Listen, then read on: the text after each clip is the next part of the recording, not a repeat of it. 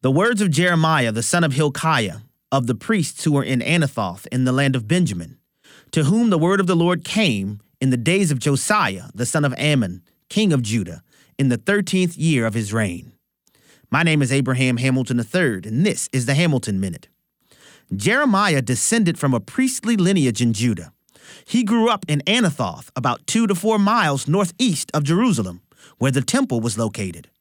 He began ministering prophetically about 627 BC, during the 13th year of King Josiah's reign.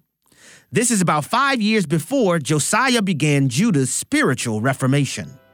It is very likely that Josiah's reformation was influenced by Jeremiah's preaching.